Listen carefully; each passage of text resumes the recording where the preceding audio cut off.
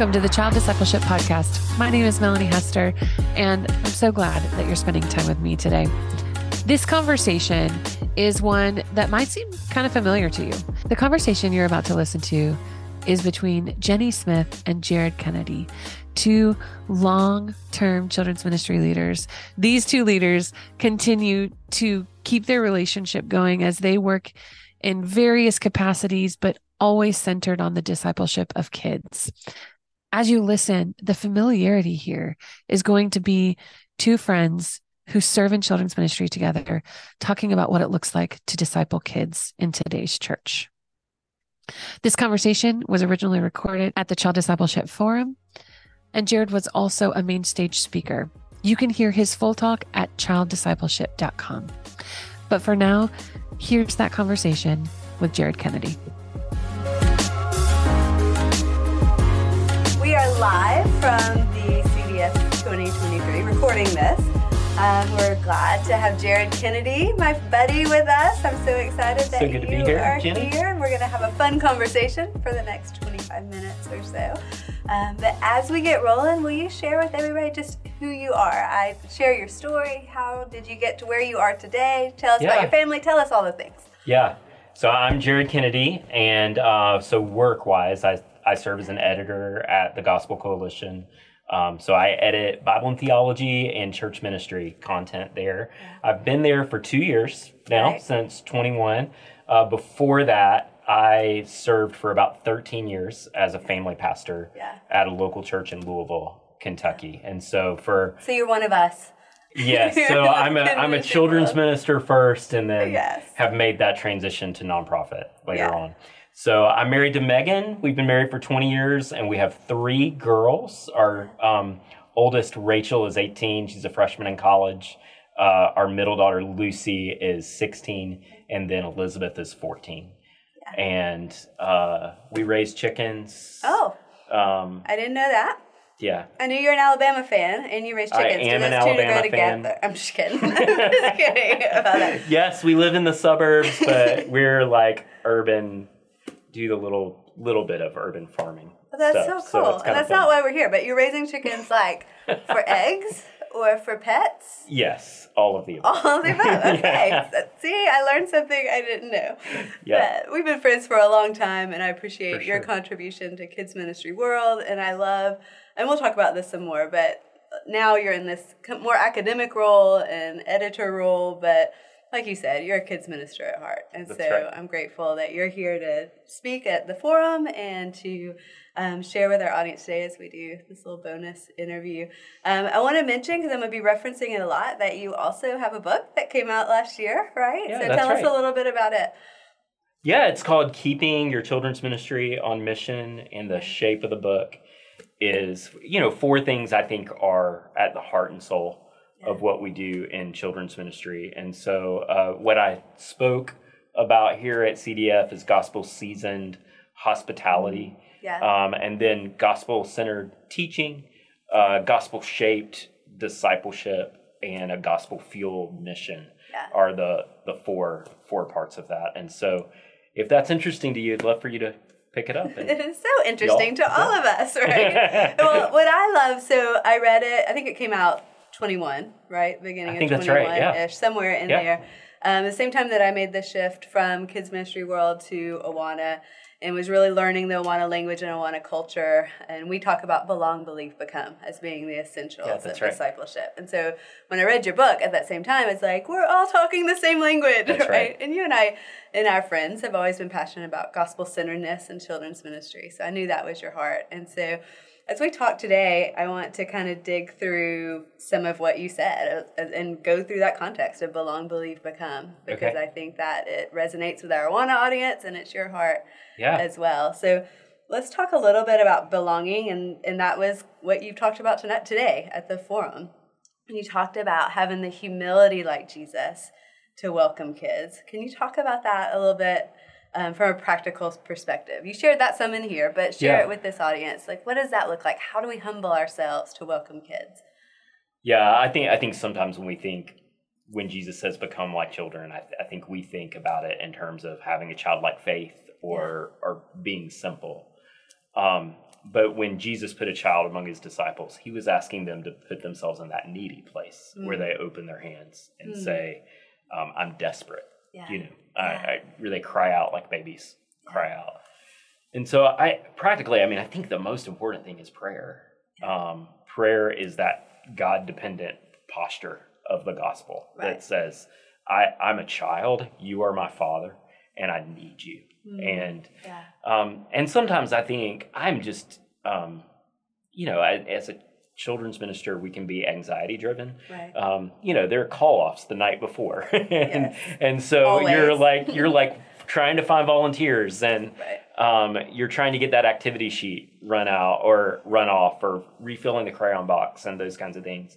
And I think the first thing, I think to have a culture in your children's ministry that rests in the good news is to quiet your heart and to go to the Lord and say, Lord, we need you here in the midst of this. All these things might not be done, but we need you here. And I think doing that with your team, not, doing that on your own, praying through your class roll the week before class, but then huddling together as a team. I'm in my 40s now, so I just look in the mirror to be humbled. But I think the other practice of humility is really the Bible is a mirror, and just opening the Word to allow God's Word to show us those places where we fall short, and so I'm really looking for a children's ministry team that spent time in the Word, hearing where this message calls them out and convicts them. That person is going to be able to more passionately communicate how God meets us in the midst of our mess. Right. If they've felt that sense of God meeting them in their mess before they get there. Yeah. So I think, we can talk about, I'll use an academic word, we can talk about hermeneutics, how to like interpret the Bible in a Christ-centered or gospel-centered way. Yeah. But even before we get to those kinds of principles, it's really important to have a posture before the Lord that says, I'm needy and I need your help. Yeah. So you mentioned in your talk that sometimes kids ministry leaders are kind of the worst at that sometimes, because we're not necessarily with the humility portion, but about pausing and taking some time to be present with kids, and what a big part of that is for welcoming. And that does involve humility, recognizing, right, that God's got this. I don't have to do all the things on my own. How can I put myself aside to be present? So what are some practical ways that you did that when you were serving in the church? Yeah, I think that's true just because it's such an administratively heavy job. I think it would be self-indulgent for me to tell y'all that you have the hardest job in the church, even if I believe it. But there are a lot of different hard jobs in the church. Yeah. But I think at the same time, it's so administratively heavy, and so when there's so many things to remember, there can be a lot of anxiety for sure in that. I think so some of the things I mentioned about prayer, but I think another thing I would just say is there are having people in the ministry who know you well enough that can say, you're kind of snarky today. Can you tone that down a little bit? Or is everything okay, Jared? You feel anxious today, right. Yeah. I think, man, I was a better children's minister when I'd served with the same people for a long time. Yeah. And they knew my sins, and that, they knew that my anxious tendencies, and they were able to say to me, hey, have you eaten today yet? Those kinds of things, And having a team where you give the permission for that, right? I think sometimes we feel like as leaders, we've got to have it all together, and we've got to act like we have it all together all the time. So I love that you had really that kind of relationship where they had permission to tell you you're being snarky. I think it's true in parenting and in the church. I think we can have this vision of pastoral ministry, church leader ministry, and of parenting that are parents and pastors are up here, the congregation and children are down here. But one of the very best things you can do as a parent and as a church leader is confess your sins. to confess our sins to our children, to confess your sins to the congregation, and be honest about the fact that you need grace, you need the good news. Right. And that kind of culture over time can bleed through a church community and help them be willing to do the same thing. So to take the lead in that, in a way that's not like bragging about your sins, but in a way oversharing. Or oversharing. Telling them all the things might be a little much. That's right. But being real and there's certain things you share with certain accountability partners and not with everyone. Sure, right? For sure. But I think the willingness to be honest about those weaknesses helps cultivate that kind of culture where we help each other, because there's no silver bullet. You're not. I mean, when you get call-offs, you're gonna feel anxious. Like, I don't think that's normal human experience. Right. That having the other people around you who can help bring you back to that dependent place is a really healthy thing. And feel that they can. I love that. That's right. So thinking about belonging and welcoming, I want to talk a little bit more about your family. You mentioned you have 3 girls. Yes. And your middle daughter has special needs. That's right. And I know a lot of churches face this as well, as how do we welcome families well when they're dealing with special needs in their family. So what have you guys experienced? What have you learned? What did you need from the church to feel welcomed and like you belonged? Oh, man, that's a deep question. That was a deep question, sorry. I think I'll just praise God for the things he provided. Before Lucy was diagnosed with autism, we had a couple that was a little older than us in the church who had a son who had a chromosomal abnormality, and they came to me and said, "Hey, can we come to the children's ministry?"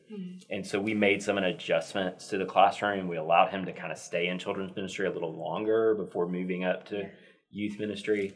I think we baptized him. It was like a really sweet story. And then when our child was diagnosed and we began having that family became like mentors to us. They had us over to their house. They told us how to navigate the public school system. They began pouring into us and helping us find therapists and doctors and those kinds of things. And I think having those older Christians who have been in that experience before press in with you is it's a really important thing. I think the second thing is I heard this from Amy Fenton-Lee years ago at conferences we used to go to at the same time. And Amy just said different size churches can provide different things for families. And so if you're in a really big church, they may have a great disability ministry and a respite ministry and all those things.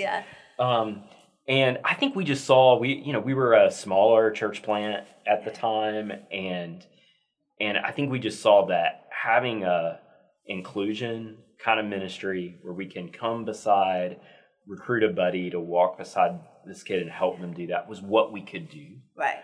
And then, the woman of the couple that mentored us started sort of a small group of moms who had special needs kids. Yeah. And them meeting once a month just to pray together, and one of them lead a devotional, and then to kind of share their struggles and their questions. Those were just 2 things we could do, And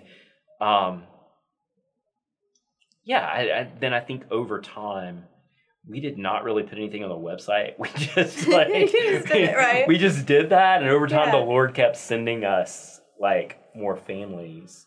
And we made other adjustments. And so, there was a young boy who battled leukemia. And so we did quarantine way before COVID, where he would come to the early service where there were less kids. 2 of our college students would sanitize that room before he got there. They would do the children's ministry lesson with him and his siblings, because his siblings also couldn't be exposed to sickness. And then we'd kind of send them out before the crowd came for the later service, so cool. And just made little adjustments like that, family by family. And I think that kind of getting to know people on an individual basis and making the adjustments you can would be my biggest encouragement to folks. I love that, because I feel like churches sometimes we get stuck in trying to figure out all the big programming and trying to do all the things that all the big churches do. But I love what you're talking about just meeting each family where they are. And I love the mentoring part of it too, connecting a family with another family who's either been through it or can sympathize or understand or come alongside and walk alongside you. I love that. And I think the question you asked a minute ago is a really great question to ask those families, to ask, what do you need? Ask the families themselves. Yeah. Rather than assume or try to figure it out. Yeah, and I think there can be times where, especially when you're first in the diagnosis process, where that can be overwhelming for the family. They're like, everybody's asking us what we need. We don't know what we need. And in those cases, just love them well. But I think there's later on, when a family begins to get into their own rhythms, and becomes more aware of what are the impediments of church? Is it a sensory issue with my child? Is it a fact we don't have an elevator at our church to get up to where the children's ministry is on the second floor? Beginning to listen to those things helps you to make the adjustments you need, whether that, it could be bigger things like facilities. It could be, spending money on a sensory room and that kind of thing. But I think it begins relationally, and then you adjust in those ways. Yeah. Well, I love this next section of your book is what I would call Believe. I don't think that's really what it's called, but that's how it is in our context. Right. But focusing more in on what we teach and how do we, in the discipleship process, what are we helping kids learn and understand about Scripture. And you like to talk about your old dead friends. Is that what you call them? I do, my old dead friends. Yeah. Right? And so one of the things that Martin Luther is one of my old dead friends. when we talked about your book, that was one of the things that stood out to me when we talked about it last year, was it's different because you talk about Martin Luther and you talk about stories from church history and those kind of things. Why do you feel church history is important for child discipleship and important for kids ministry leaders to know? Because this book's written for kids ministry leaders. Yeah, that's right. Why is that important? Well, I think our tendency in the American church today is to think about next generation ministry, youth ministry, and children's ministry in light of the cultural trends. Right. We talk about that a lot. We've seen in our culture. Yeah. And to make the adjustment simply based on that. But the truth is, the church has had a story that's a lot bigger than that. Right. And often they faced trends that trace way back. Right. Even things like Sunday school, have a history in the church that most of us aren't aware of. Where did this come from? Yeah. And so I think when we know that bigger family story, it helps us see sometimes when we're overreacting. Okay. And when we're underreacting. Okay. To things. And so I think, C.S. Lewis talked about this a lot. He talked about the problem with chronological snobbery, thinking that things are always getting better, and so you kind of turn your nose down at the past. Yeah. He's like, you read these older folks not because they were perfect, not to have a sense of nostalgia, and say things were great in the Reformation, we should just go back there. Yeah. They were not always great in the Reformation. Right. Martin Luther had big issues. Okay. But you read them though because you've got people who are doing church ministry. And it's like having a conversation partner with someone from a completely different culture, and completely different country, who looks in from the outside and just can see things you can't see. And so, I spend a lot of time talking about my old dead friends because I want to learn from them. I want to learn from what they see about the church that we can't. Yeah, and you feel church leaders, kids ministry leaders need to know more of that story. And they can handle reading a little bit of church history. They can handle that. They can. Yeah. They're super smart. Yeah, that's we are super smart. That's right. But you think kids should know it too. I think you guys have some books coming out talking about your old dead friends, right? I do. I just wrote a biography of Martin Luther for middle grades readers. Okay. Comes out in September of 2024. Okay. So in the future, but yes, I'm really excited about it. I mean, you get to learn about Luther's kidney stones. Okay. You get to learn about just his adventures with his friend, and it's fun. And you want kids to know that why? Why do I want kids to know that? Yeah. I think Luther lived in a time when he rediscovered the gospel. And I think that's super important for us to cling to that doctrine of justification. Luther also really believed that maturity in the Christian life comes through suffering. And he was a guy who didn't always suffer well. He was racially prejudiced in some way. I mean, there are hard things in that story. But I think the doctrinal way he talked about suffering was it's inspiring to me. So. And we don't talk about suffering much with kids. We tend to gloss over that, like it's not a thing, and they encounter it. We've talked about trauma today at the CDF. And our friend Sam Luce has talked a lot about how one of the best ways we can disciple our kids is them seeing how we handle suffering and how we turn to God during suffering. So I think that's an important part for them to know and see those examples. Yeah, that's exactly right. I mean, Luther called it the difference between a theology of glory, and we should have a theology of God's glory. That's not what he's talking about. But one that saw the power for the Christian life always being in wealth and personal power and personal influence. And a theology of the cross that recognized that salvation came through our Savior's death.